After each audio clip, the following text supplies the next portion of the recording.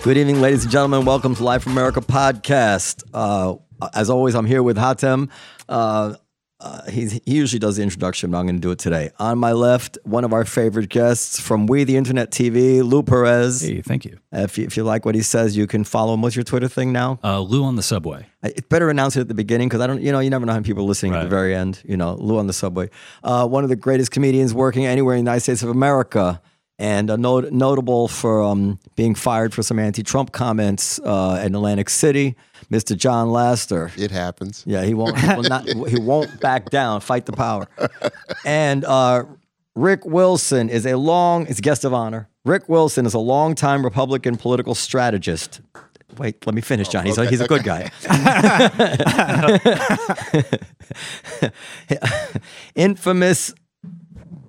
Long-time Republican strategist, infamous negative ad maker, commentator, and author. Infamous. Following his #1 New York Times bestseller, Everything Trump Touches Dies. His new book, Running Against the Devil, which is a guidebook for beating Trump, tricks, traps, and Twitter feed in 2020. Here we go. Welcome, sir. Thank you, sir. So what you're gonna tell us from the Republican point of view why, or from the conservatives' point of view, why they should still vote for whoever the Democratic candidate is. Oh, it's not just a conservative's point of view. It's that I'm a guy who helped build this whole electoral system we run now. Good going. And yeah, it worked out pretty well. Right up until the part, it was a total disaster. But the book is really about how to beat Trump at the game that his people are going to play. I know this because I helped write the rule book for it. And I'm one of the few Republicans out there who thinks Trump is a gigantic evil piece of shit. And I'm willing to say it, and I'm willing to go out and stand by my principles on it. And this book is the product of 30 years of beating the hell out of Democrats all over the country. And when you noted an infamous negative ad maker, I was the guy that Democrats would tell their children scary stories about at night. Rick Wilson will come and make ads about you if you don't behave, because I was that bad. I was the guy you brought in for the really nasty last-minute negative stuff, and I was really good at it. So that is really interesting. I want to get into that too. I just want to say, maybe for the sake of argument, I should just 100% of the time now take the position of a pro-Trumper to make it interesting. So just in case. Well, you do anyway. No. I mean, so just from here on in, I might believe it, I might not believe it, but I don't want to have to go through all these disclaimers and stuff. So I'm going to try to play the devil's advocate. But before we get to that, just because of this ad maker, were you involved in a Willie Horton ad? No, I was too young for that. What is your feeling about? Do you know the Willie Horton ad was this ad against Michael Dukakis by the Bush campaign? It was not the Bush campaign. It was a separate independent expenditure group not connected to them. In fact, the Bush campaign tried to pull the ad off the air. I stand corrected. By a Bush, kind of like it was a basically a type thing. Basically, it was a proto super PAC. There weren't super PACs then, but it was something like that. And it brought out the fact during a very crime-ridden time that Dukakis had these weekend furloughs for a rapist or whatever it is, and this guy Willie Horton got out and he committed a crime again. Right. And he was a black image, and that was called a racist ad, and it's kind of a pivotal moment in infamous ad history. So I wonder what you think going back in time now. You regret that ad, even though you didn't do it. Well, look, Al Gore originated the Willie Horton attack on Mike Dukakis in the primary, and pounded the hell out of it for months on end. And there wasn't a peep about it from people. They're like, oh, Al Gore's running a very aggressive campaign. And then when the guys that generated that ad, Larry Weitzner and another guy whose name escapes me now because he's dead. Was it Lee Atwater? No, it wasn't Lee. Lee ran the Bush campaign itself. It was, anyway, I'll come to me in a second. But those guys built an ad that was basically inflammatory in image, but correct in statement. And that happens a lot in advertising, where the things that you remember about the ad are the images and not the words. I mean, I made an infamous ad about Max Cleland in Georgia in 2002. And his guy lost limbs or something? Yeah, he lost 3 limbs in Vietnam. And he voted against, and remember, it's 2002. Homeland Security is like a big deal. Everybody thinks, wow, Department of Homeland Security is a great idea. And that was our guy was behind. We went and made an ad. All people remember is in the beginning of the ad, it says, in a time when we faced terrorists and foreign dictators, and had a picture of bin Laden and pictures of Saddam Hussein. Every Democrat remembers that ad as, oh my God, you morphed Max Cleland's head into bin Laden. It didn't happen.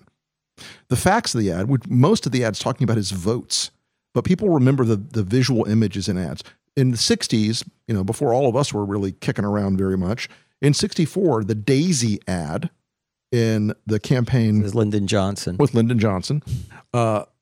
against Goldwater, the Daisy ad was very simple, and all people remembered was a little girl burning to death in a nuclear holocaust. And all these things with television ads, you remember the image. One or two images from an ad burn into your head. The rest is static. But the accusation against the Willie Horton ad, and then we'll get away from it, was that it was racist. I actually don't think it was. I thought that it was totally, as a voter, it's a totally legitimate issue. And if the guy happens to be black, well, I mean, not bring up the issue because of that. I wonder. But I'm in a very minority position there. Even all my friends always said it was racist. Like at the time when you're putting together that ad, I mean, were there choices between, okay, we got the black guy who was let out and then did this, and we got the white guy who did the same thing, but we're going to choose the black guy? Again, I can't speak to their creative process because I wasn't. I was a field guy for Bush in '88. I was young. I was fresh out of school. I was running Florida operations for that guy. Not, I wasn't at that level of ad making. But okay, I'm sorry to interrupt you, but just because this, I think that I'm asking you about something which you probably must have an opinion on, and you should be able to tell me. I think that ad was perfectly okay, or I'm not comfortable with that ad. I wouldn't run that ad today. I wouldn't run that ad today, but I will say this: when you're in a gunfight, all that other shit falls away and you're going to do what you got to do. And campaigns are a zero-sum game. There is a winner and there is a loser.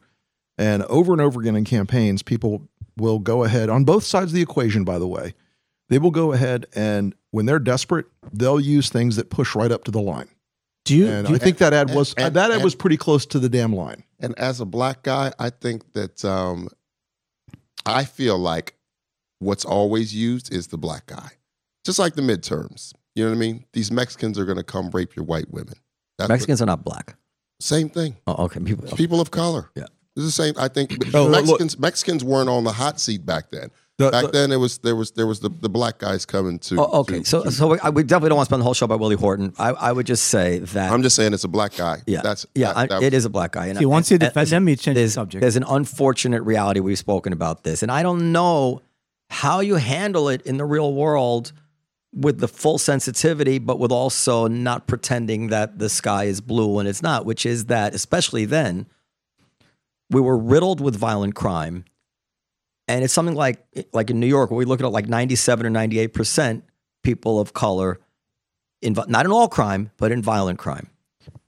And it's very difficult to talk about that subject without sound like you're attacking people based on race. And the irony of that is, in a lot of these situations, to me, is that we spend so much time talking properly and righteously that we need to help the poor communities in this country, especially the black community, because we have a special obligation to them because of our history with slavery, as if we've created this problem, so we have a special moral obligation to it.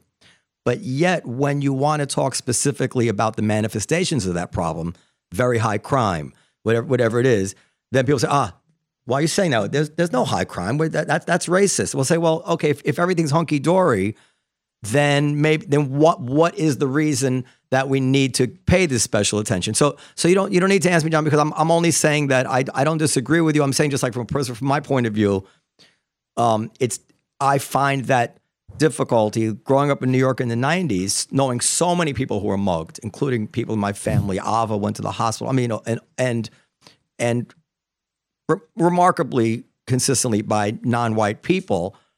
Then you see an ad of somebody who looks just like the people who mugged everybody I know.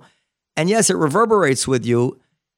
And it's easy to think that the person it's reverberating with is reverberating because he's racist or something. And he said, no, honestly, I'm not racist. This is the way I see the real world. And that's not a satisfactory. I know when it comes out of somebody's mouth, it's not a satisfactory answer because this is too visceral. I also think you're talking about two different things. One thing that you're talking about is crime or whatever in certain areas, and where there's black people. Another thing that you're talking about is the imagery that is used when you say the boogeyman's coming. Yeah, the boogeyman just happens to always be black. Some big black guy is coming to rape your white women. Now it's Mexicans. They're coming over the border. The caravan. Remember, that was his midterm. That was his midterm final push. These Mexicans, and he actually said it on the stump. Yeah. He said, "We need to protect our women." He said, the president of the United States said that. But my favorite crime-related ad I ever made, we're filming these ads in this county jail down in Florida. And by law in Florida, you can't show inmates, but we're allowed to use the facility. And so we're sitting there. We didn't know that going in. I'm like, fuck, what am I going to do? So I shaved my head. I had hair then. So I shaved my head, put on an orange jumpsuit. And blackface. Took my, no. Put on an orange jumpsuit. And I shaved my head down. I looked like Malkovich. I was skinnier at the time. And I just, I put my arms to the bars. And it was, they like grained up the film. And people were like, who is that scary guy in that ad? Oh my God, he's a fucking monster. Where'd you get him? I'm like, yeah, that's me. I remember like even the times in the OJ trial thing, they made him blacker. Do you remember that? Time Magazine. Yeah. Time Magazine. Time Magazine. Absolutely. I have a question for Rick. Do you think the negative ad is the news now? Oh, well, God. Yeah. You know, look, we don't live in, we used to call it the news cycle. It's not a news cycle anymore. Because ads used to be part of the news cycle. You put an ad up, people would talk about it for a day or two, and it'd go on TV for a week, and then you'd do another one. Yeah. Well, now we have this news ecosystem, and it's always on, and everybody's always talking. The conversation on Twitter and Facebook, you know, those fucking hellscapes never ends. And so often you're engaging in the same political attack you would have delivered with an ad 5-10 years ago. With a tweet, with a Facebook meme, or with all the things that we do now, you've got to be agnostic about the platform your message is going on because everything is everywhere. With Nancy and Schumer from an Iranian flag. Okay. I know. So as playing the part of the Trump supporter, let me let me get the ball rolling. I would say this: for 4 years, I've been hearing that literally, I think it's. Every single thing this man has done has been wrong and dangerous to the nation. And that's not even counting the amount of years we spent hearing that he was actually a Russian asset. Every single thing he's done has been wrong. And yet 4 years later, the country is doing really, really well.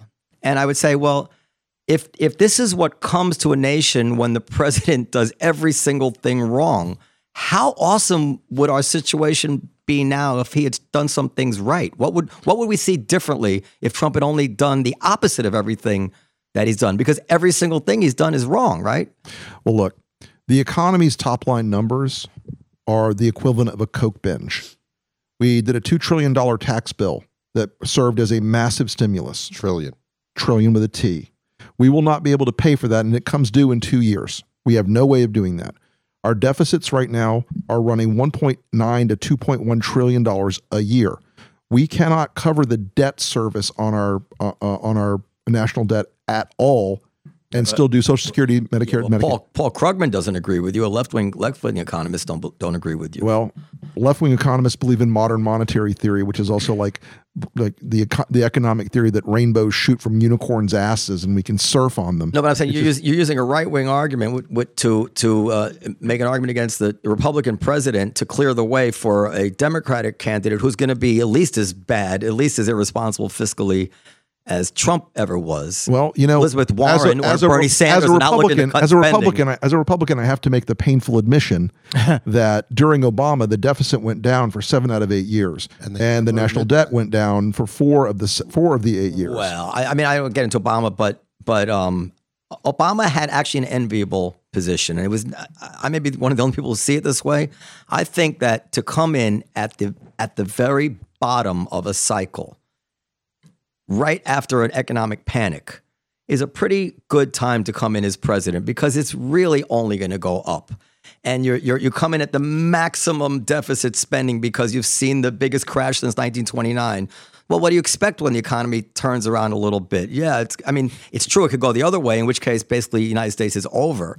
But overwhelmingly, as McCain said and got in trouble, the fundamentals of the country were good. This was very much a panic. So Obama, of course, was going to, and also, the balance of power too needs to be, you have three branches. So, who was president, what party were they in, and then who was in control of Congress. I think that definitely plays a role in what's able to, to pass and what. I'm skeptical the president has much to do with any of this, to tell you the truth. But I don't want to step outside my Trump supporter role. Go ahead. But I am making the point that so basically everything he's done is wrong, and it's all worked out pretty much okay. And it is a very fair question to say, well, okay, this is the status quo. What would be way better now if he had done things differently? Would the economy be better? Would we have a proper procedure at the border? What exactly is it that we are looking at when we survey the landscape now and say, boy, if only he weren't president, this would be different. Values? We're looking at some corrosions in our system and the norms in our system and the balance of powers in our government that we've never seen, including since Nixon. And the degree to which this White House is engaged basically as a corrupt business enterprise adjunct of the Trump organization is a existential threat to this country. What do you mean by existential? I mean the fact that this government is clearly for sale. Yeah, but existential meaning it'll cease to be? Yes, existential threats to the government. We're going to end up being an authoritarian kleptocracy. We're going to end up looking a lot like Russia in the post-Cold War era. Wait. I don't mean, but I'm trying to really understand what you mean. Authoritarian in the sense that to suspend elections?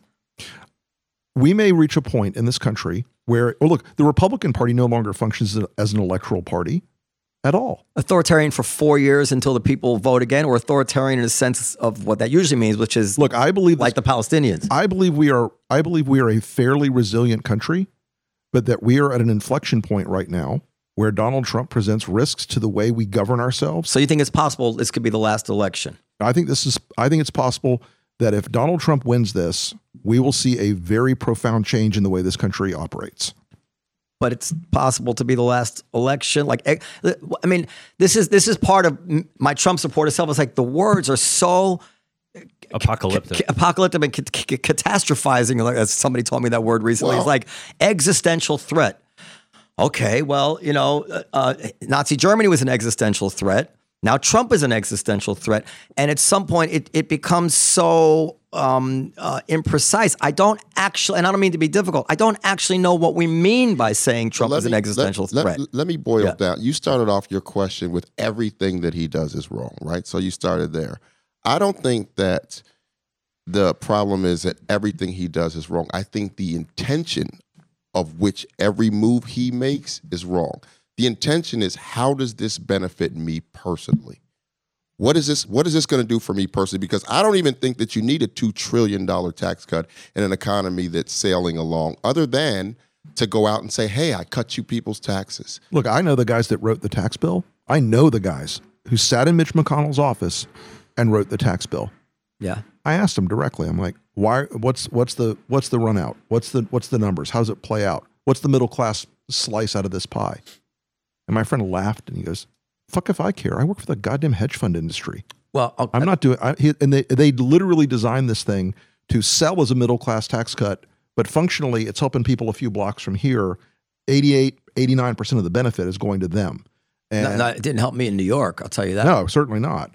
But again, you're not his voter. No, that's my point. Okay, but here's listen, as my Trump supporter, first of all, Woodward in his book actually recounted that Trump actually wanted to raise taxes higher on the wealthy, and as he was saying that they can afford it, and which is he's always said, and that's not realistic in Republican. Unfortunately, that's not realistic in Republican politics, which means that it's not a Trump thing. Trump is probably the most sympathetic to that of any Republican president we've had in terms of raising taxes on the wealthy. He didn't. It wasn't in the cards. It wasn't in the cards people for him. because people like his friend, it's a non-starter. Mitch McConnell is not going to shepherd through a bill so that's not a Trump thing. Right, but That's not something that's going to change when Trump So going back is to dead my and point, gone. I think that he does stuff that is good for him. I don't think that... What has he done that's good for him? I think that him being able to say, hey, I cut taxes. Hey, I ripped up that thing that Obama did. It's all about... So interesting. You know Tyler Cowen, the economist? Sure. You know, he's a pretty straight shooter. He's not a partisan Republican, that's for sure. No. He's a small L libertarian. Yeah, I'd say so. Libertarian. He's not Right. No, he's not a partisan. No. And he's no Trump supporter by any means. He told us on the podcast that he said all things being equal, he would have voted for the tax bill, which says to me that he didn't say it was the tax bill he would have written. Just that in comparison with the status quo, it was better. And I made the argument to him, and he said this was a correct argument. I said if the new tax bill, the one that was passed, were the status quo, and then a politician were introducing the previous tax bill, wouldn't there be we'd actually be raising taxes on the middle class, even just a little bit. Could we lower them just a little bit? But you would have all the same arguments would kick in, even if you just wanted to repeal this tax bill and go back to the old tax bill. You can make every argument to complain about going backwards that were made to complain about going forward. No? Look, I think that You follow my point. I follow your point, as convoluted as it is, because the time machine. Good day, sir. The time. Good day, sir. The time machine question, the 2020 question, is always, is there an actual measurable macroeconomic impact? And a lot of the economist friends that I have, they still ascribe the majority of our growth we're experiencing right now to the fact that the Fed is dumping money into the system at a record rate. But they don't know. I think they don't know. They've never known. What is their batting average for any of these economists in terms of telling us anything? Anything. The dismal science has its merits, okay? But the question about a lot of what Trump does is it is driven by, as John said, self-interest. It is driven by... Give me an example. I'll give you an example. The industry rules for the coal industry that have been completely rewritten. A day after a $1 million donation was made to the Trump inaugural committee, the list of 27 items that the coal regulatory repeal was going to happen was given to the guy who's running that division of the EPA, who's a former coal lobbyist, by his former boss, who gave money to Trump. Then they wrote into the official language of government the executive order that repealed all those environmental protections. How is that to his benefit? That $1 million in the inaugural committee? Well, are you saying that a politician who responds to donations? Do you not know politicians? Well, that's my point. What I thought you meant by his benefit meant in his pocket. Like it helped his hotels or something like that. Ego, maybe. If what you're saying is that he if you did the bidding of his donors. If you want to do the hotel thing, the presence of lobbyists, of foreign interest groups using Trump hotels, of the stops over there by Turnberry. it is insanity for the military stop Right. over there. The guys who buy Mar-a-Lago memberships, Yeah. they're not doing this because they love the classic Post mansion. They're doing it because they are directly subsidizing Trump. They're paying things into his businesses that benefit him directly, which he never gave up control of his businesses. I don't blame him, and they don't benefit him in any meaningful way. I don't think. So the question, the stuff that you're listening, would that come under like the emoluments? A lot of it would, yeah. So sort of as an outsider who I sometimes dip my toe. Emoluments is dealing with foreign. Is it just? It is only foreign. It is foreign, but there are many people, many foreign nationals, miraculously, are buying up golf memberships and Trump condos and Trump club memberships. I'm sure he's making a deal with Saudi Arabia. Let Lou make his point, then I want to zoom out for a second because I have an idea. Because when it comes to the impeachment, the impending impeachment, as an outsider looking in, I'm like, are they going to get him on stuff like that? Or are we skirting? Are we doing this balancing act between what is legal and what is not? Those are not in the articles that are discussed right now. The emolument stuff is not in the articles right now. There may be a second bite of that apple at some point, but it's not in the current set of articles. These articles of impeachment are a disgrace to the. What's it going Wednesday? To the Democrats. They spoke. This is an aside. They spoke for 2 or 3 months about bribery, after spending about a year telling us that the Mueller report showed 10 or 11 examples of obstruction of justice, which were a roadmap for impeachment. He's giving us a roadmap for impeachment. And then what do? They charge him with none of it. And they say, abuse of power, which is a meaningless, undefinable phrase. It got Nixon. It didn't get Nixon. Nixon was abusive. First of all, he was not impeached, but there were like 4 or 5 other articles of impeachment against Nixon listing crime, this crime, that crime, using the FBI. I mean, like crime, and then the icing on the cake was this kind of all-purpose abuse of power. But people were saying he abused power and should be impeached when he had kids in cages. People were saying he abused power when he ate the hotels. They use this for anything. I suppose you can abuse power, but it really feels like they were saying all this stuff all along, but when it came time to putting ink to paper, they're like, I don't think we really have him on this stuff. Because why would you go with abuse of power if you had him on bribery? Why would you go with abuse of power if you had him on obstruction of justice? Let me just ask this quick question before you go, Rick. You're talking about kids in cages. You're talking about him asking. None of these things are good things. No. Yeah. Stay with me. Good reason, all reasons to vote him out.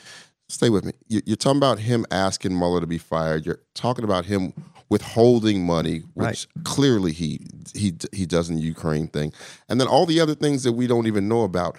And let's get him for the things we don't know about. But I'm saying each time, we have to argue these things individually. But I'm just saying, when you look at the whole, it doesn't trouble you that there's this many things that a guy has been sitting there doing in this White House that we know of. Yes, it troubles. That doesn't scare the shit out of you. It does trouble me. Now you're making me break character. It does trouble me.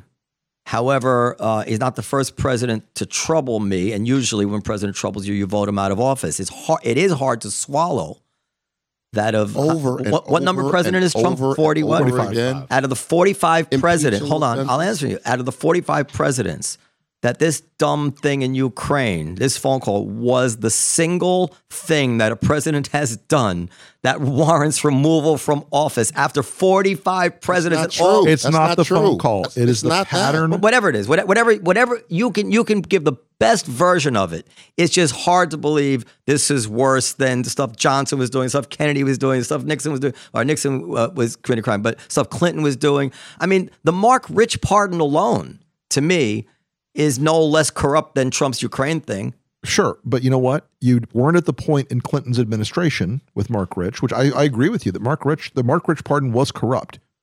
It was corrupt. It was abuse of power. It was pay to play. Selling a Lincoln bedroom, the travels. There's a million things. Look, there's a million things. Look, I'm not here as or committing perjury. I'm not here as a Clinton cheerleader. Yeah. But the things that Trump has done. I mean, the Ukraine. And look, I was an impeachment skeptic on the Russia questions.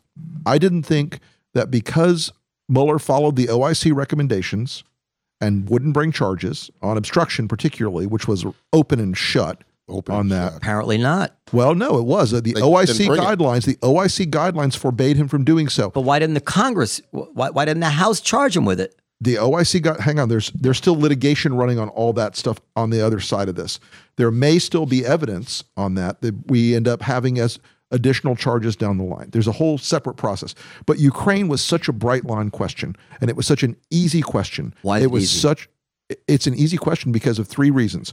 One, he was corruptly seeking a private political benefit by asking a foreign power, by extorting a foreign power and saying, your aid will not be there unless I get what I want in terms of a hit on Joe Biden. Once again, for himself.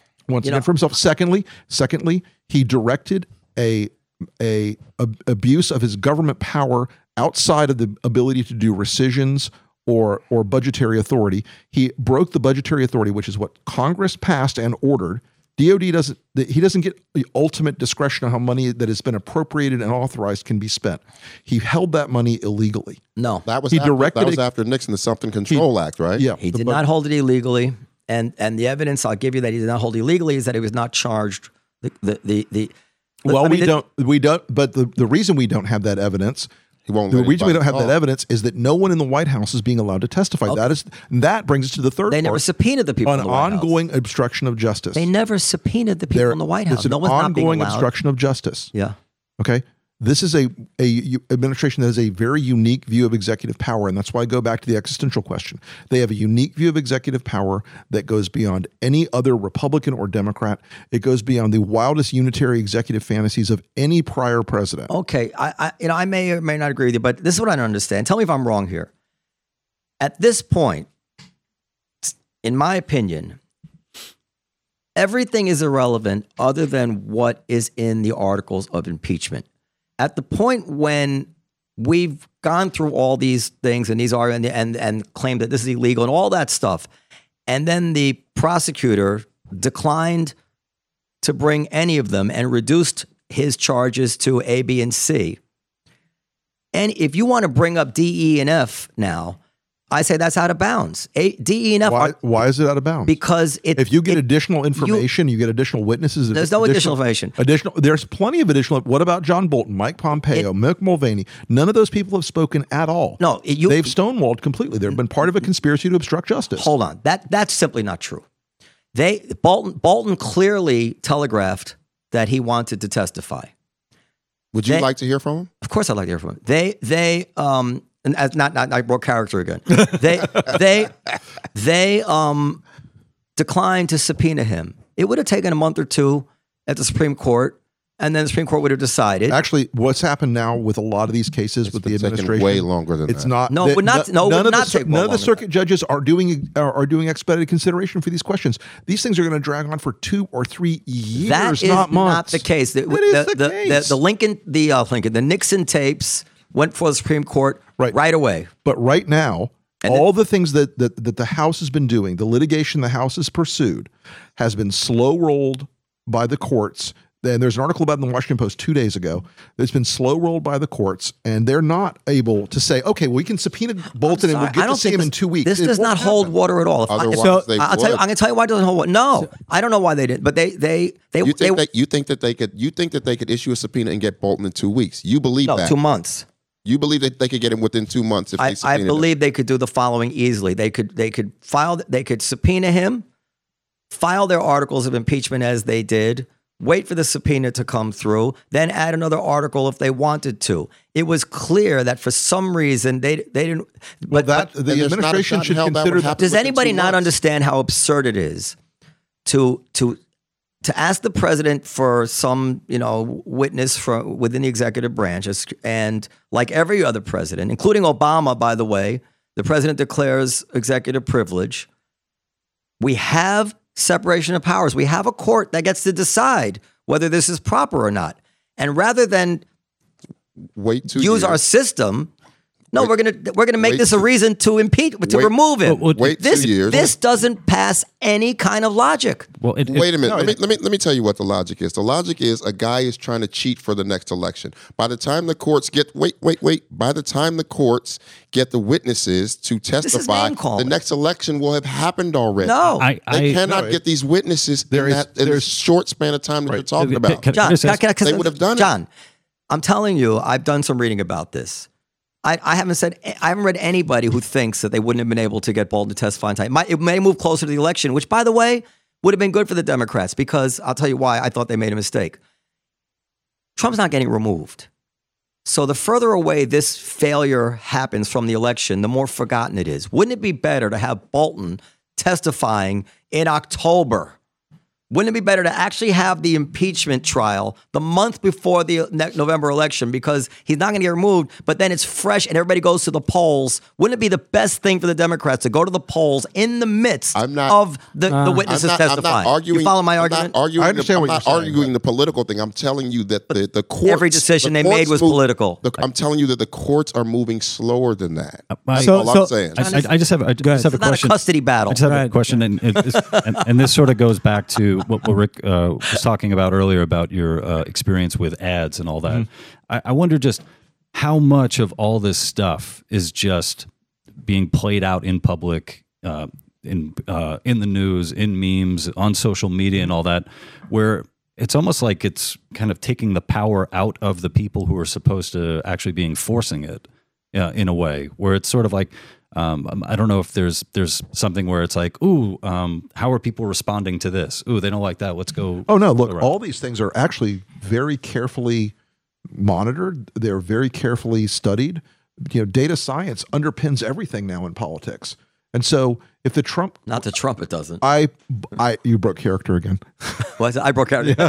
No, I would say that he goes by his gut. That's not. No, let me tell you, when they posted that picture of Nancy Pelosi and Chuck Schumer with Islamic headgear on, I promise you, they went out and ran that ad. They that tweet. They A/B tested the response to that with probably 10 or 20,000 Facebook people. They watched how the likes flowed on it. They identified the people that liked it. They now put those people in a basket in their data file that says people who like anti-Islamic memes. This stuff is very carefully studied. It's very carefully digitized.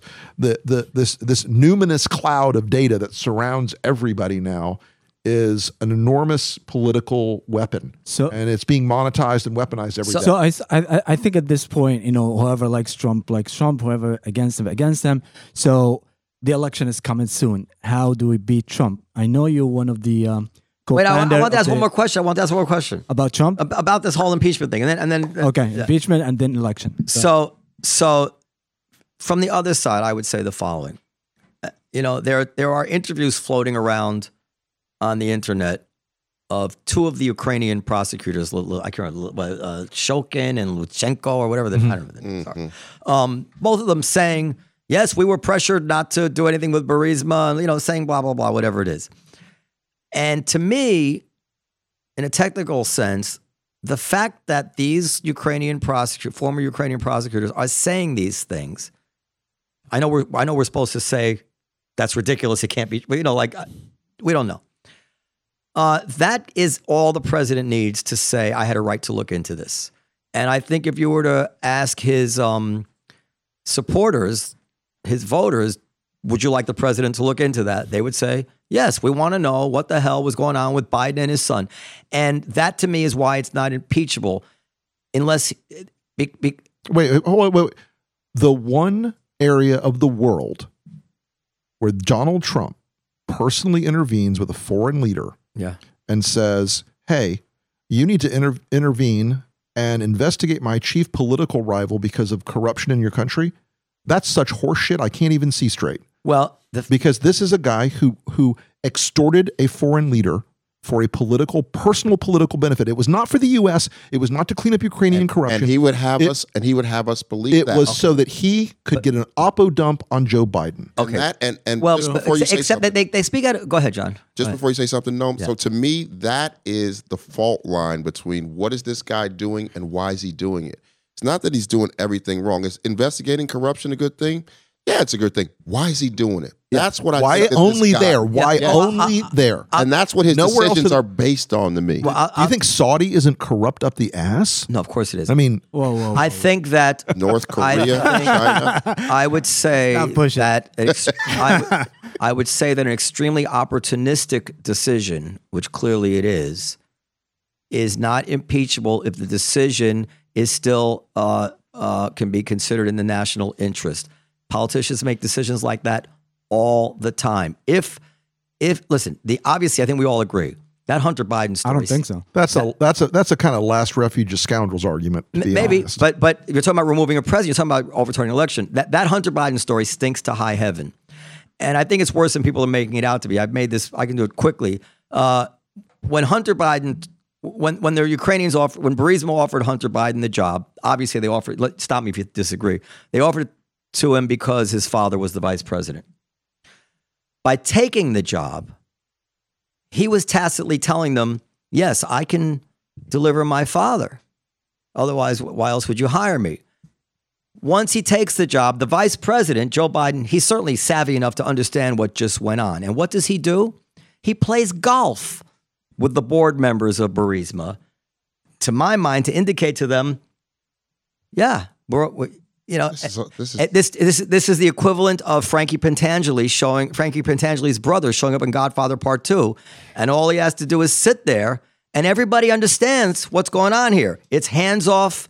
It's hands off, and that's what seems to me went on in Ukraine. And I don't think Joe Biden is corrupt in terms of, I don't know what, but I think that it's a pretty pretty ugly, dirty, stinking thing that he But allowed again, to happen. to John's point, and I think for a president to discover this, to have the prosecutors tell him, we have evidence that this was corrupt. The ambassador You came. mean the notoriously corrupt Paul Manafort connected No, prosecutors? The You mean Ukrainian, the former prosecutors, Shulkin, who is Yes. notoriously corrupt, who is a Manafort you see, connected. you know, he's this- with but the this- prior okay. administration that had been thrown this out. is where you guys lose me. Notoriously corrupt. It's been debunked. Blah blah blah. This was all the same stuff we heard during. Okay, the I Russia. tell you- Hold I- on. This is I all tell the you same something stuff. better. Hold on. This is all the same stuff we heard during the Russia thing. These adjectives get thrown around, and I've spent a good amount of time. Like they called this thing debunked. I have spent hours trying to find where it's been debunked. I mean, I'm not saying it's true. I'm saying somebody says it gets repeated and repeated, and before you know it, it's the conventional wisdom. I'm just saying, if you're president and a prosecutor tells you, the ambassador told me it's hands off Burisma and these following people. So wait, and do you? And wait, Giuliani clearly believes it. Do you think Giuliani believes it? I think he's. That's a whole separate matter. No, it's not a separate matter. It is a totally separate matter. Let me do one thing first. It's not a separate matter. Go ahead. There's no record Yeah. in the U.S. government Yeah. at all, and the Ambassador Hill, and the other folks from the State Department all testified that there was never any hands-off Burisma order from the U.S. of any kind. Of any kind. They were never. They testified. Ambassador Hill and the others testified. Her name is escaping me at the moment. They said that is a false. That is a false. Oh, false statement. They never issued to the. They never said to the Ukrainian government hands off Burisma. That is a lie. Have you? You don't know if it's a lie. Have you seen? Wait. They testified under oath, under criminal penalty of perjury, that is a lie. Maria Have you Yovanovitch. seen? That's Yovanovitch. Have you seen Maria the Yovanovitch. interview with whoever? I don't want to get whichever long Ukrainian name it was, where he said, "No, she didn't give me a written thing. She told us the names of people."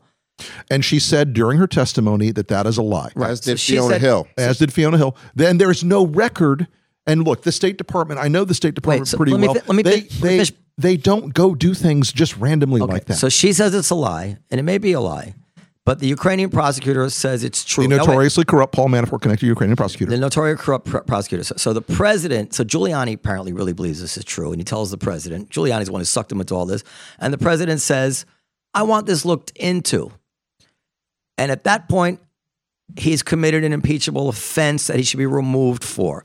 He says, I want to, and by the way, there's something that nobody's, I'm the say one other impeachable thing. offense comes when he Wait. says, I will hold your money until you give me an investigation and an President's hold- oppo dump on Joe Biden. So Oppo dump is your words, and something very interesting. Do you remember what he said? He says, "I want you to look into I want you to look into this Biden thing." He didn't say Joe Biden. I think he was talking about Hunter Biden. No, come on. No, I'm just being accurate about what he said. And again, is there any other place that you can show I- me where Donald Trump has mentioned corruption, cares about? Hold on, I'm getting to. remotely I'm saying one, interested. I think it's important. I think it's helpful to separate the factual rendition of what was said, and it's fine to say what you think it actually meant.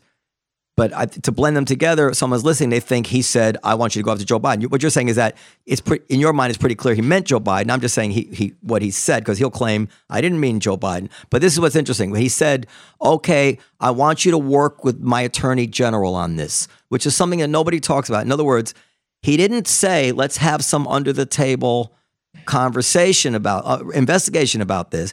What he said was, shockingly, he said, I want you to work with the attorney general on this, meaning an above board investigation. So, which to me means it's perfectly, if he is going to, whatever you think about it, if he says he's going to say, listen, I want. Was there a condition placed on them? But Did wait a they minute. hold up their aid But wait a minute. as a condition of doing this investigation? But Yeah, he can do that. But they keep trying to shrink it down to this conversation. These If it's talks- illegal, they should Yeah. charge Just him hear with me a out. crime. Just hear me Yeah. out. This full court press that they were running on Ukraine started months before that conversation, he was sending Giuliani over. Giuliani said this on television. I'm over there looking for dirt. This wasn't this wasn't a once off. He had a full court press. He was fired. He fired Maria Yovanovitch. He had Fiona Hill in trouble. This wasn't some conversation. John, you're making the case to me that Trump did something that was really foul. Question in my mind is, where is this line all of a sudden that presidents who do? I mean, Obama looked right in the camera and said, "If you want your doctor, you can keep it. You want your plan, keep it." We're not going back. No, I'm making an analogy. And it came out that it was the lie of the year, the Washington Post. I mean, and it had a drastic effect on the country, much more than anything. And I mean, you can't even compare it to Ukraine. And nobody thought that was impeachable. So hold on. So where does something totally foul become impeachable? These false equivalents are insane. You're talking about a country who's in a shooting war. That this guy's holding up money so that he can get the president to go in front of a microphone on CNN and say that they were investigating. They were not affected by this. He sought a private political benefit for himself by extorting a foreign government by withholding their aid. He did that. The Biden thing, not because of corruption, because it's personal benefit from, like John said. Because if it was about corruption, what about the Clinton? He promised that Hillary Clinton would be investigated in the election. I'm trying. Right? I just don't understand. So, if I'm the president and they come to me and say there's million corruption, you pick this one. No, why? And they come to me and say, "Look, you're about to give all this money in aid," and by the way, within the Obama administration, they were aware that there's something wasn't right here. They told some people to stop asking about it. Don't bring it up to the vice president. What year did this all happen? Do you guys remember what year Hunter Biden was hired and working over there? 2015, I think. So I'm guessing. I don't know. They knew that came out in the hearing too. They knew that this looked bad, but I think that everybody's not wanting to understand is that it's one thing to look at it from the point of view of the people who oppose Trump. But if you look at it from the point of view of the people who voted for him, they do view rooting out, uncovering the unseemly behavior in the previous administration as in the national interest. They don't see this as they see it as an innate good to uncover what was going on. So the children of senior officials receiving a benefit, as Hunter Biden did, nobody disputes that. Joe Biden disputes it. Is an unequivocally bad thing, and we must pursue it. Correct? Is that the Trump rule?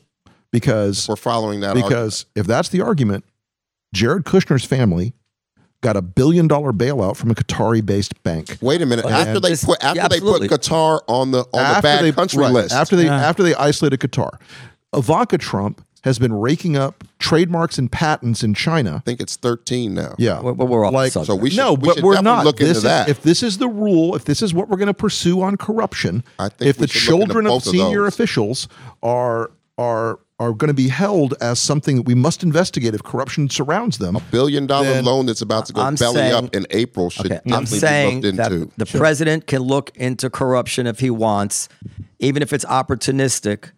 And if the Congress wants to make that illegal, but can he, in your mind, seek a private political? He wasn't saying to Ukraine, "Clean yourselves up so your lives will be better." He was saying, "Report to me, give me opposition research on Joe Biden or Hunter Biden, whichever the case was. It all accrues to the Bidens." And seeking a private political benefit that only helps him. Doesn't help anything else. Doesn't help Ukraine. So let me ask you this. America. Fair enough. It just helps him. So let me ask you this question. Exact same facts, except Biden's not running for president. Could Trump do it? No. Still couldn't do it.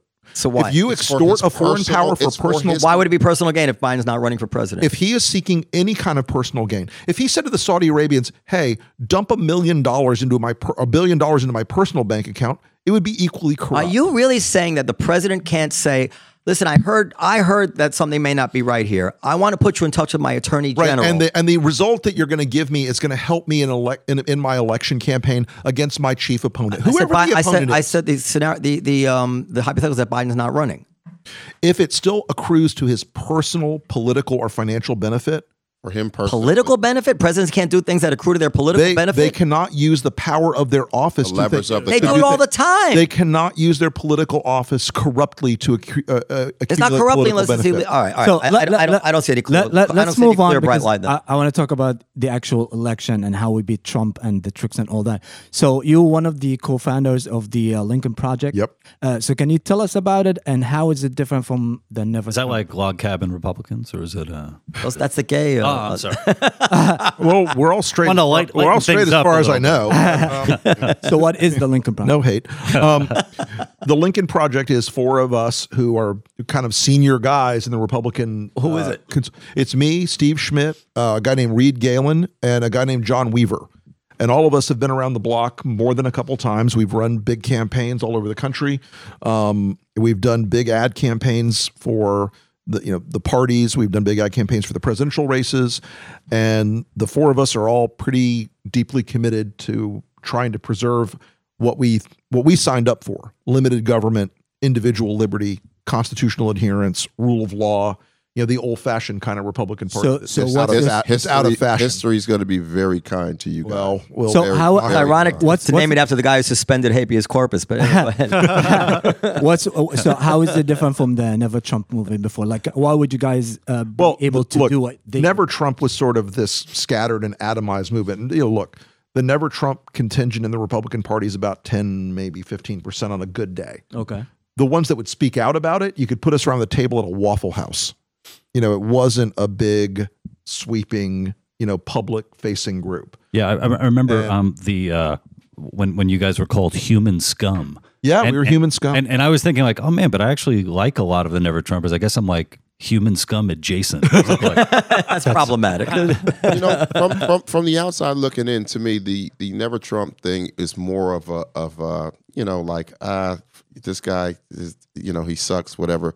I don't know. I feel like you guys' group is saying, let's do something. Something needs to be Right, done. and that is the difference between. Yeah. Look, Never Trump. There was a lot of complaining. Yeah. and admittedly, even me, I was like puzzled for like a year and a half. Like, how are we going to get together and actually take political steps that are meaningful in terms of putting a smack on this guy? So you would be the Lincoln Project is against Trump regardless of who's running, even if Look, Warren is. We're going to running. do our very best to ensure, because look, my ideological predicates and principles are one thing, but I truly believe that Trump presents so many dangers to this country, both politically and economically and morally and legally, that I can live with Elizabeth Warren. I can live with Joe Biden. Really?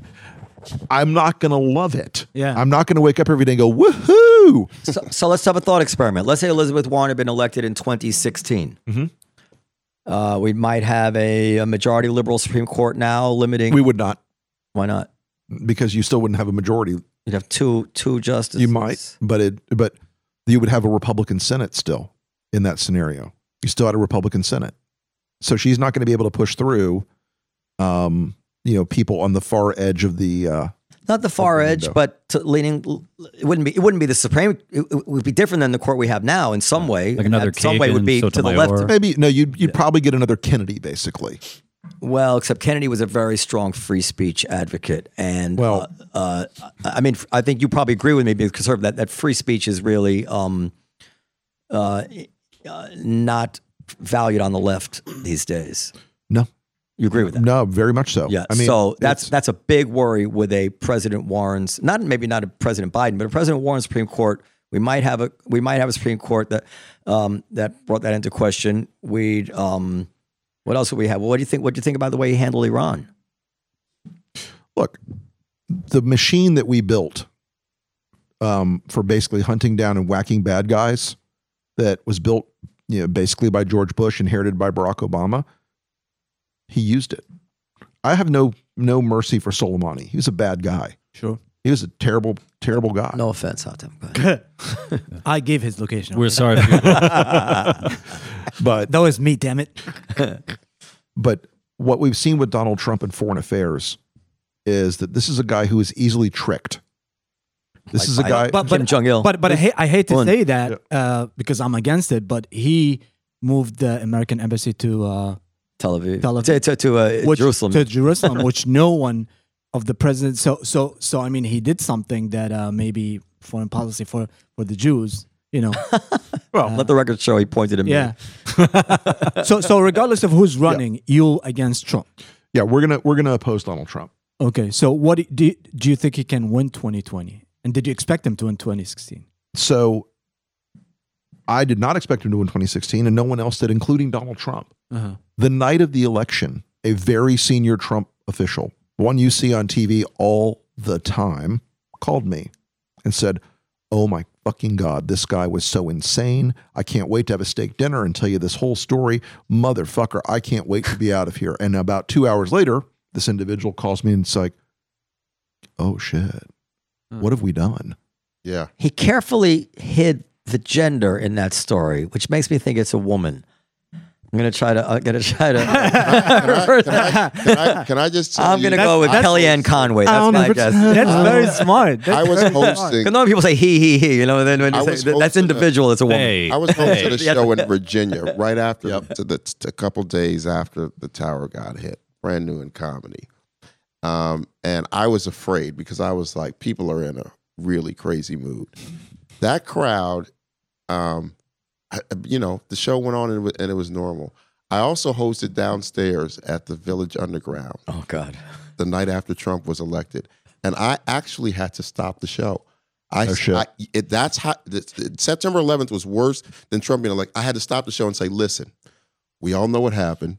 You know what I mean? There's nothing we can do about it now. We may as well enjoy this show." Viva la resistance! Yes. Resistance. A couple people started with a slow clap, and then finally, but that's the worst I had ever on stage felt like a cloud over the entire room.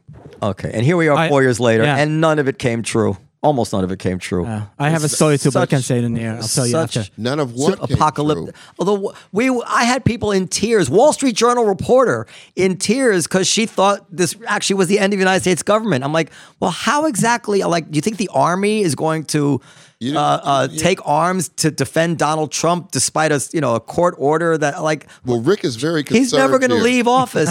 Very concerned here. if anybody's looking to, And knows a lot of people on the inside. So, Rick, There is the interesting argument. I'm sorry that what is it? What additional mischief is possible that he's unconstrained by another election? In a second term, forget about a it. second term Donald Trump. Sure, yeah. So how do we beat him? Look, you got to do three things. Yeah. First is you got to fight where the fight is. And there are about 15 electoral college states where this election really happens. I know how Mississippi is going to vote, okay? Doesn't matter. Mississippi doesn't matter. I know how California is going to vote. Doesn't matter. You don't get extra bonus electoral college votes. Where those states, about 35 of them, they're done. It's over. North Dakota is going to vote Republican. You mean the 35 states that Hillary decided to campaign in? Yes, the 35 states. Yes. I mean, there's your fundamental flaw right there. Good point. She decided to take a vacation from Pennsylvania, Ohio, Wisconsin, and Michigan. Bill told her, Yeah. Stop. I can't even. didn't he? That's what I read. Yeah, they were playing for North Carolina, which was not in their reach. And so, anyway, so you got to fight in those key electoral college states. Mm-hmm. You've got to win Florida. It's the big thing. It's the big kahuna. It's the huge prize. It's 29 electoral college votes. You lose Florida, you're fucked. It's over. It's done. Put a fork in it. but the governor's doing really well, right? He's doing really well, but he ran and won as a Trumper, but man, he has been in the tall goddamn grass since then. Oh yeah. Oh, he has been like, Donald who? What?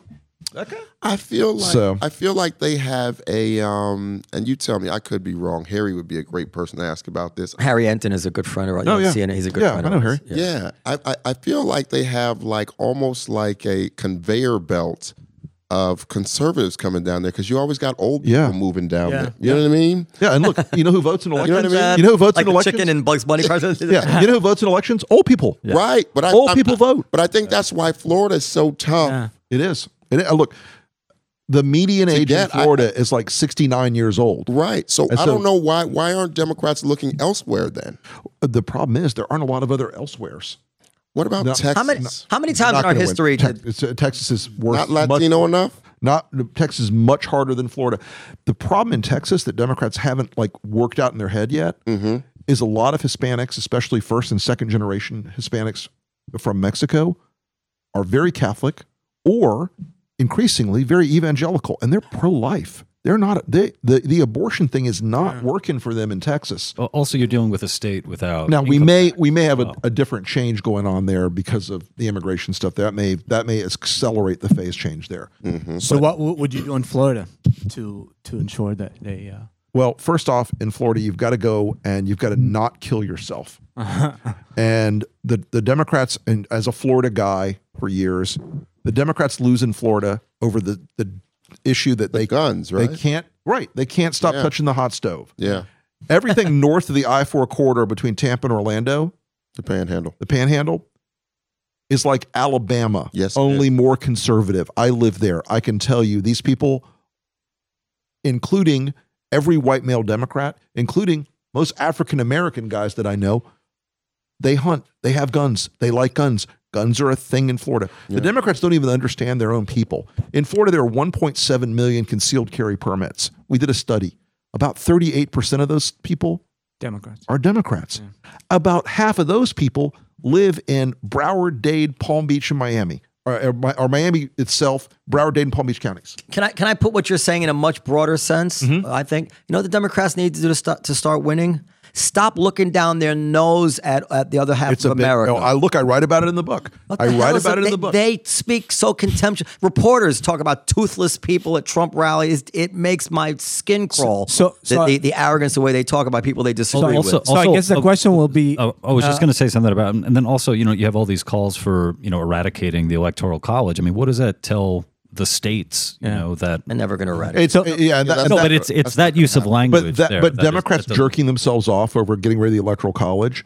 If you want to try to get rid of it, pass a constitutional amendment. It's not easy, and you're not going to do it. Not going to happen. But they like last year, Warren and Buttigieg and for the time Harris, they were all out. Oh, we're going to get rid of the Electoral College and really make it. No, you're not. That was dumb. You're not. That's dumb. So I guess the question is like, is Trump winning or the Democrats are losing? So I think the Democrats are losing. The Democrats are losing. I say this all the time. Yeah, I Trump agree. can't win, but the Democrats can sure as hell lose. Yeah. So how can you help that with your? Well, look, one of the things that we talked about, the Electoral College, and you got to fight where the fight is. The second thing is all elections, all re-election campaigns are a referendum on the incumbent. Every single one of them. You make a decision. In 2012, they said, do we want more Barack Obama? They said, yes, they did. In 1992, did they want more George H.W. Bush? No, they didn't. In 2004, did they want more George W. Bush because they felt secure at that time? Yeah, they did. This has got to be a referendum on Trump. Democrats who get out there and think, oh, my policy plan for this or that voters are going to read. No, they're not.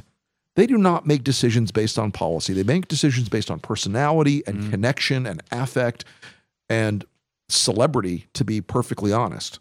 And, none of these people in the Democratic field are a generational talent like a Barack Obama or a generational talent like a Bill Clinton. Definitely Let me tell you something without any basis. And to be fair, those were two tough guys to follow.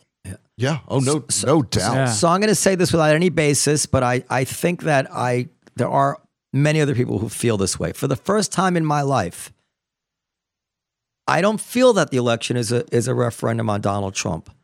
I feel the referendum is an election on the left. The election is a referendum on the left. I so abhor the left, what they stand for, how they're coming for us, how they're coming for free speech, cancel culture, political correctness, these ridiculous now you have to say Latinx, despite that only 2% of Latinos want to be called Latin. All this stuff. Who's the us they're coming for? Me. People feel like me. I'm just wondering who this. Hold on. The actual the contemptuousness that they feel towards small businesses, the way they want to saddle us with everything and call us bad guys, everything de Blasio stands for, all of it. This is such a big well of resentment within me. It's the only reason I would consider voting for Trump. It's just anybody but them. Anybody but this left. Look, never been. I do wonder. This is not Bill Clinton. This is not Barack Obama. Can I say This something? is the Twitter left in Elizabeth Warren and Bernie said, like Mayor Bloomberg, great. Joe Biden, I could live with it. Even Mayor Pete, although he really turned me off by who blames? He turned you off? I'll tell you what kind of nonsense is this? You cannot kill the man who killed 600 Americans, because a freak accident might occur. And if that freak accident occurs, its blood is on your hands, Donald Trump. You should have known. Like, you can't kill that murderer of Americans because the Iranians might shoot down their own airline. This is who I'm going to vote for? These are the people we're going to put in charge? This is the great superior to Donald Trump thinking? I was just going to say, so, back in 2016, there are how many people who voted for Trump as a big fuck you to the left. Sure. And now it's like, oh my God, have those numbers grown? Because with the shit that's been happening, I could totally see that being. I'm saying speaks for you, doesn't it? What? When I'm saying, a lot of it, yeah. Look, I hate the class warfare bullshit. I hate all that. Go ahead, John. I'm with you. I think there's an exhaustion. I never ever debate with people online. I love that this guy does, but I never. but yeah, no knock on you.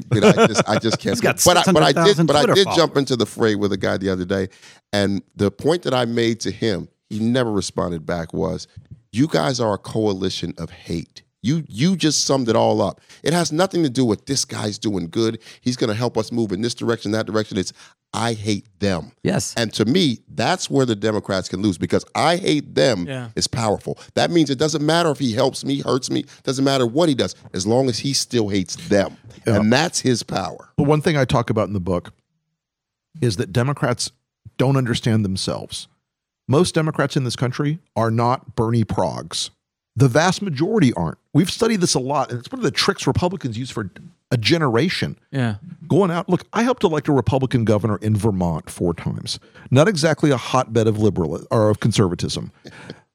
We did it by having our guy connect with people better, by not being a dick all the time, by not being so in your face about his policies and his ideas. So the woke left on Twitter is deadly poison. They are such a small and I seriously, I break this down. Every Democratic candidate is obedient to them, except for obesity. Elizabeth Warren saying that was it non-binary people are the backbone of the Julian Castro saying we've got to provide abortion services for trans women. No, you don't. Well, how about this? How about it's an outrage that on college campuses now, a student accused of a sexual assault or something has the right to defend himself. This is what the new Trump, or to have a lawyer. They became the people that I'm supposed to vote for became apoplectic at this outrageous emergence of civil liberties on college campuses. Sure. That this is,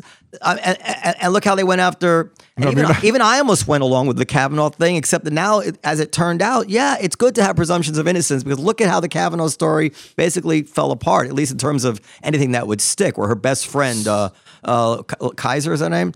Leyland Kaiser, Dr. Ford's best friend, said she doesn't even believe the story, and she was there. Look, I mean, again, the excesses of woke Twitter and of the scoldy left. I go at this in the book. This is not selling to the middle America. And if your electoral college map is 3 states on the West Coast and 4 states on the East Coast, you're going to have to work really hard to win the presidency. Really, really hard. So I have a question for you, for the project, for Lincoln Project.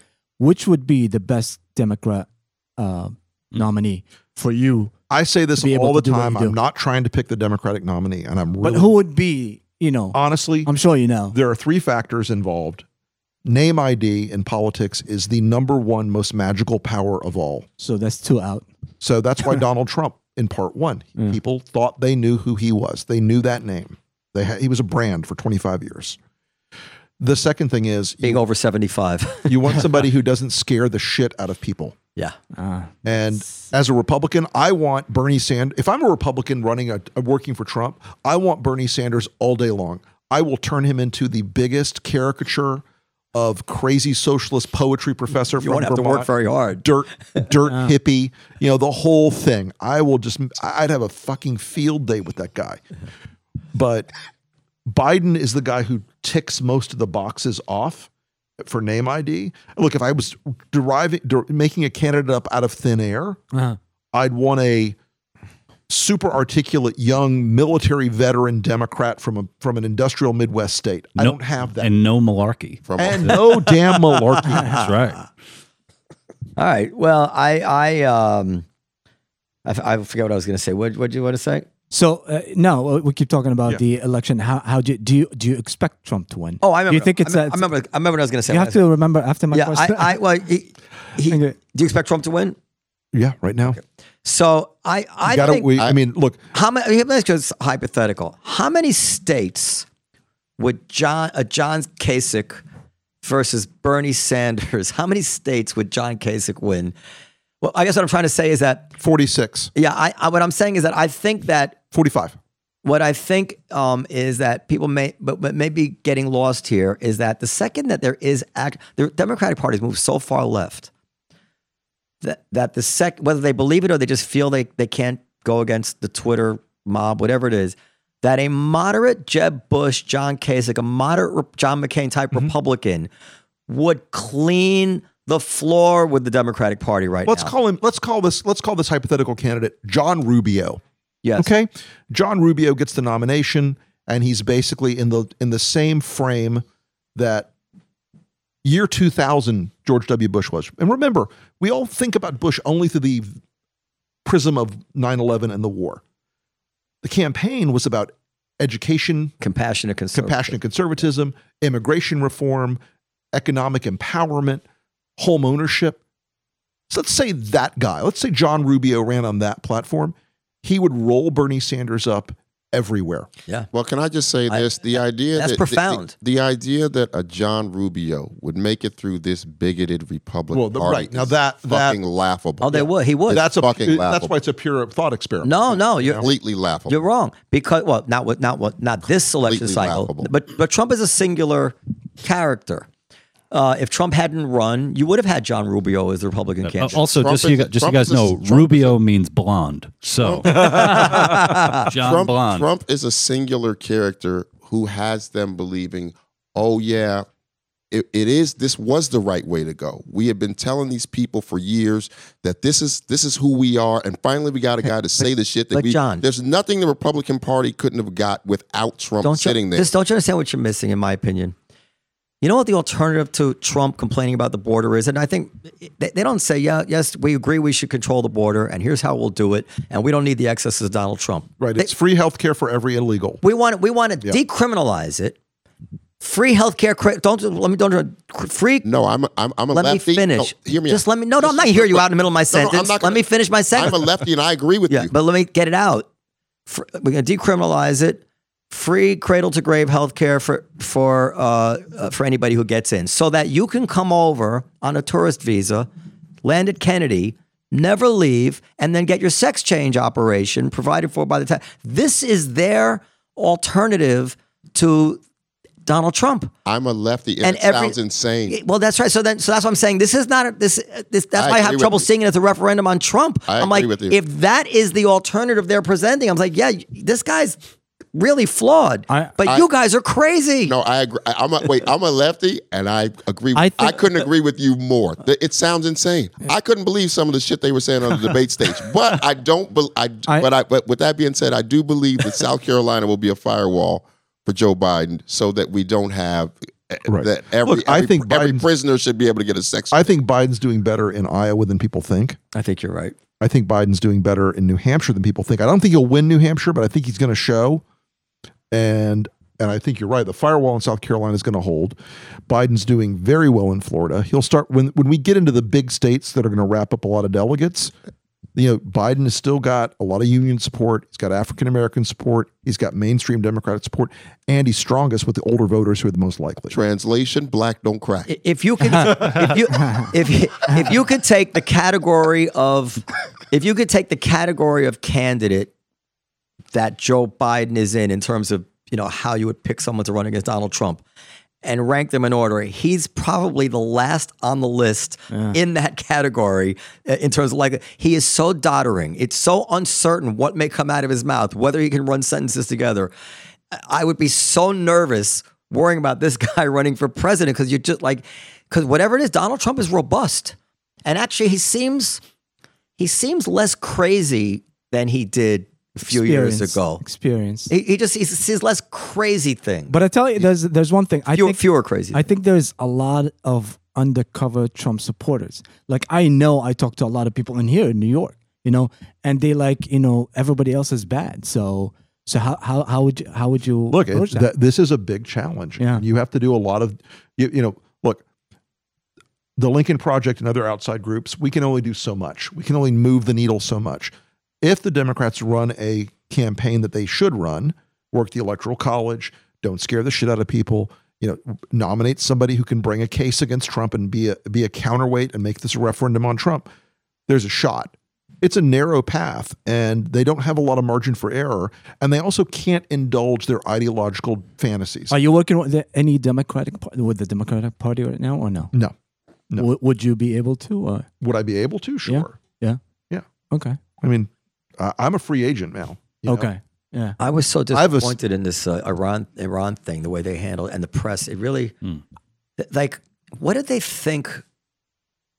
When the guy we talked last What did they week, think the grassroots American reaction would be to killing an Iranian terrorist mastermind? That yes, that's good. That's number one. I mean, call me crazy, but you know that's when you go. Is that punching up or punching down?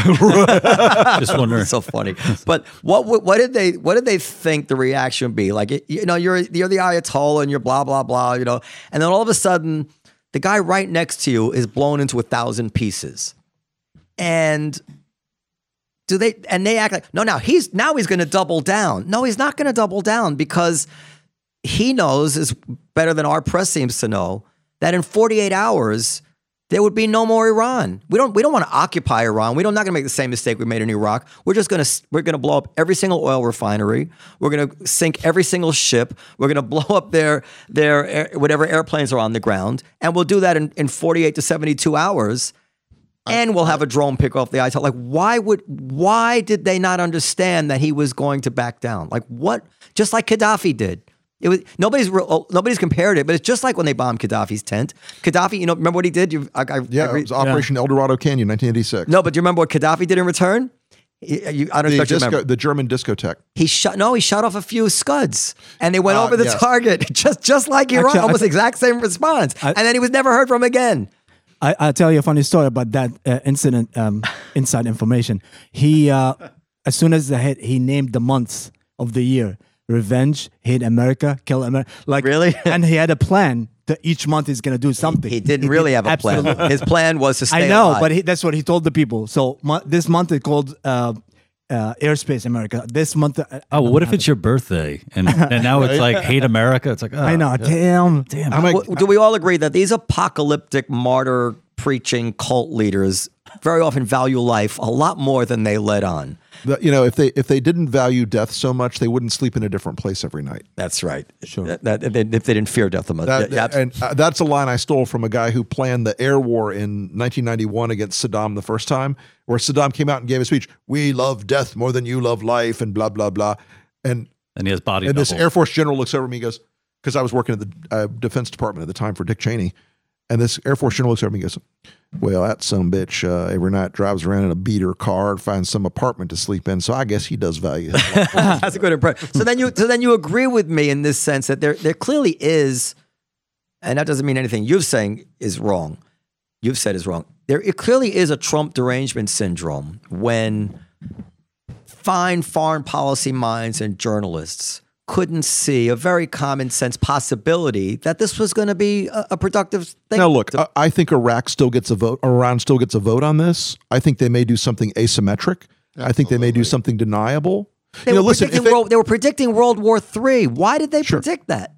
Look, part of it was that the smart play, a smart President Wilson, let's just hypothetically say, I would have whacked Soleimani at some point and never said a fucking word about it. Yeah.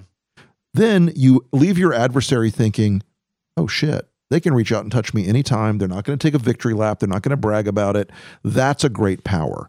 As opposed to Trump has to get his dick out and that's Trump. But nevertheless, why was a uniform prediction of disaster when the most obvious thing is what I said, the calculation as well. We have no chance in fighting them. And he's aiming for me next. Like I said, I don't think that this is over. I think Iran still gets a vote. I think that the Quds Force and the IGRC still have an awful lot of of smart and evil guys who will do something asymmetric that will be hard for us to prove. Not before November. And they're very motivated. I wouldn't. They are very Not before motivated. I wouldn't November. make a lot of bets on that. I would make a bet. They have no. I mean, I always assume that the other person is rational, and when they behave irrationally, then what can you say? But if I say, listen, Trump, we don't know what he's capable of. He will end us. He's up for election in November. If we cause trouble, we may just help him. Bernie Sanders, we're going to roll right over Bernie Sanders. Elizabeth Warren, any Democrat, it's going to be party time for Iran as soon as the Democrats take office. So why would we do anything until that election is over? I bet my bottom dollar they do something before the election. Why would they? And when they do, show Trump and when they do, he'll do call the us bluff. same thing that he did with North Korea. Oh, they're not going to fire off any missiles. Then they do fire off any John, missiles. so you're and then he minimizes it like he does with everything. Oh, it's not a big John, deal. you be the They're just Ayatollah. firing off some stuff. You be the Ayatollah. Now you suggest to me that you want to kill some Americans. Go ahead, suggest it. I want to kill some Americans. Yeah, you want. This is not over. I want to kill a few soldiers or something. What something? Yeah. And I say, Ayatollah, you saw what he did to Soleimani. He said he's going to sink our navy next, and I believe him. Now you tell me to do it anyway. Do it anyway. It makes no sense. No, You know what? You're not going to They do it don't- anyway. You know what? You're not going to do try it. this- try this scenario, though. You know Try what's this fucked up? scenario. I'm just gonna say one thing. You know what's You're fucked up simplifying. about this? Even in this scenario, I don't get to play Ayatollah. Like this is Hey! Mark it down. I tell you to mark it down. Right, what's your scenario? No, here's a different scenario for Hollywood. you. We must seek revenge on the bastard Trump. Yeah. And instead of killing a general or bombing a bunch of soldiers, day of election day in America, they shut off the power grid in Orlando, Florida. Day of election day. Yeah. I I can come up with 25 asymmetric scenarios. so what do you think Trump's response to that would be? I don't think he has a response. I don't need He will sink their navy. that's- He will. What if they can't prove it? What if you can't prove it? Well, he'll blame. that's where he'll Trump. blame That's where it on- Trump. He'll Trump blame it doesn't on care. Democrats. He'll say the Democrats. Are doing this, right, right, The blame- right. Well, I suppose if they really can't prove it, but I don't. I mean, if they commit the perfect crime, then we might be at a loss, maybe. But if there's any president who's not going to give a shit whether you can prove it or not, it's They've Trump. got so many yahoos that are just looking for an excuse. You know what I Yeah. mean? All right, we get act like in they soon. have some. You act like they have the same type of military. They don't do things the way that we do. I'm They've just got saying- a bunch of angry dudes out there. You killed our guy. As soon as I get a chance, I'm gonna do something reckless. Well, get a chance. I think the first chance would be most likely after election day. I don't think people no. walk into a buzzsaw Nobody's and waiting cut their till head November. open so easily. Yeah, nobody's waiting till. Yeah, we gotta we gotta- go as wrap well. it up? Do you have any final thoughts, or you wanna? Yeah, I was just hoping, before they do anything like that, they fix my iPhone. Get it back to me. These guys are suspect, but they do good work. Lou Perez, you want to share your information? You can follow me on Twitter at Lou on the Subway and check out We the Internet TV on YouTube wait. and Facebook. Is there any candidate that you would vote that would make you vote for Trump? That would make me vote. Would for- you vote for Sanders over Trump? Would you vote for? I normally vote third party. So that's like the easy. That's a clever dodge. Yeah. Okay. Is there any candidate? Is there any candidate that's too far left for you? I'm black. Of course not. When you have a president of the United States that says black people have nothing to lose, they walk out of the house and get shot. He says that in public, and it's got a white supremacist working in the White House. Fuck no. I respect that. If I force myself to vote for Hillary, I'll vote for anybody Democrat. Unfortunately, even Warren or Bernie, but no Trump. Okay, now let me tell you this. He's lying. I know. What, because I can't vote. I know that he's lying. It is. We're living in a time where you just don't want to be sad. But No, it's true. It's true. That's recent change. It just. I will say that I would prefer to see Trump, and I know, and I'm not. I know that I could totally live to regret this because there's so many dangers with Trump. But I think that foreign policy is the most important thing. We don't realize this, but like my father always used to tell me that. He says, "No, it's all about foreign policy." And I think that the mischief, the freedom that our enemies around the world would feel if we had a president as a virtual pacifist like a Bernie Sanders to take over would be that would be an existential threat. Like that is when you're really going to see threats. So I like Bernie Sanders actually, and I find him to be a very sincere, charming guy. But I think it would be very dangerous. So why don't we do it like we did with Trump? president. Let's try him. No, why can't we do that? Because, like I said about Iran's a perfect example. There is zero. You're going to take deterrence off the table in a global sense with a President Bernie Sanders, or at least they're going to test it, and it scares the shit out of me. Trump scares the shit out of me too, but a pacifist president is really. No, I think Bernie is. Again, if it was any normal human being, they'd blow the map out. It looked like Reagan '84. If it's Bernie versus Trump, Trump's going to win 44, 45 states. Yeah, he's gonna absolutely destroy them. And look, I make this analogy, and it drives the Bernie people nuts online. This is Jeremy Corbyn. You had Boris Johnson, an unpopular guy, and you had Jeremy Corbyn, who was so far out. I mean, actually, Bernie's less cuckoo than Jeremy, but not by a whole lot. And what did you see? You saw the Labour Party destroyed. Yeah. And 60% of the vote in the UK is in about a 100-mile radius of London. That is Labour country. They should romp there. It shrank down into basically the urban center core for Labour and a few little outliers. He destroyed their party. The Democrats could take a suicide pill here against the worst candidate they could possibly nominate with the worst candidate they could face and still lose. And I think it would be a cataclysm for their party. Any Democrat who wakes up in the morning right now and starts counting their chickens or picking out curtains in the White House, they're making a huge category error. Well, last call. Bolton will testify. No, I think he will. he'll stiff arm him. I hope he does. If he does testify, he'll play games because he's really happy right now with what's going on with Iran. I agree with you 1,000%. I don't think he's out to take Trump down. Yeah, his mustache got so much bigger after Iran. All right, is that it? John, if your war with Iran leaves you hard for more than 4 hours, final thoughts if you want to share your information.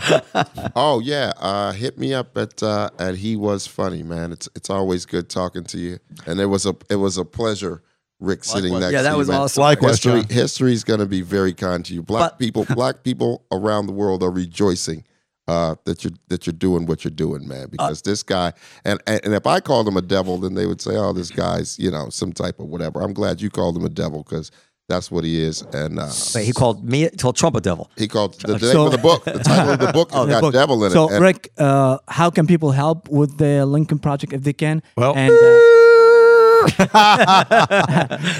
share your information as well. you can follow me on Twitter at @TheRickWilson, modestly enough. And The one and only. Lincoln Projects, lincolnproject.us. Okay. And how do we support it? Look, sign up, get information, share the stuff. We're putting out a lot of ads right now. We've got an ad out. Our first thing came out basically going after the evangelical base of Trump. Oh God. Just to give them a good hard slap across the mouth. And today we popped Cory Gardner pretty hard because he's roadblocking the trial in the Senate. And we'll be rolling out some ads in the coming days and weeks against other vulnerable Republicans to bring some pressure on them. And then we'll be moving to another phase of the operation, more focused on Donald Trump as we go forward. We have one day a week at the Cellar when we do shows for like charities and stuff like that. I don't know. Are we Thursday. On Thursdays? Maybe you want to do a. I'd love to. You put a the Lincoln in touch with Project. That's Harry it. You want to Allen? talk? you. We'll Yeah. talk. Yeah. See, John. See how I am. And I wait, and I will host it for free. Aw. Yes, I will be there for free. All I right. love it. And live. No, I saw a show. I was supposed to say this. I saw a show that John Laster hosted the other night, and it was. I hadn't been there a long time to see you. It was really good. Thank That you. was really. He's good show. amazing. Thank you. Yeah. The only thing I didn't like is that at some point you I guess you rushed for time and you didn't do any material at all in between the acts, and I wanted to hear more John Laster. We were behind. Yeah. Yeah. Okay. Good night, sir. It was a pleasure to meet Thank you. Thank you, and have a good night. You were listening to Live from America podcast. To contact us, please go to www.livefromamericapodcast.com. Brought to you by the Comedy Cellar and Rethink Production.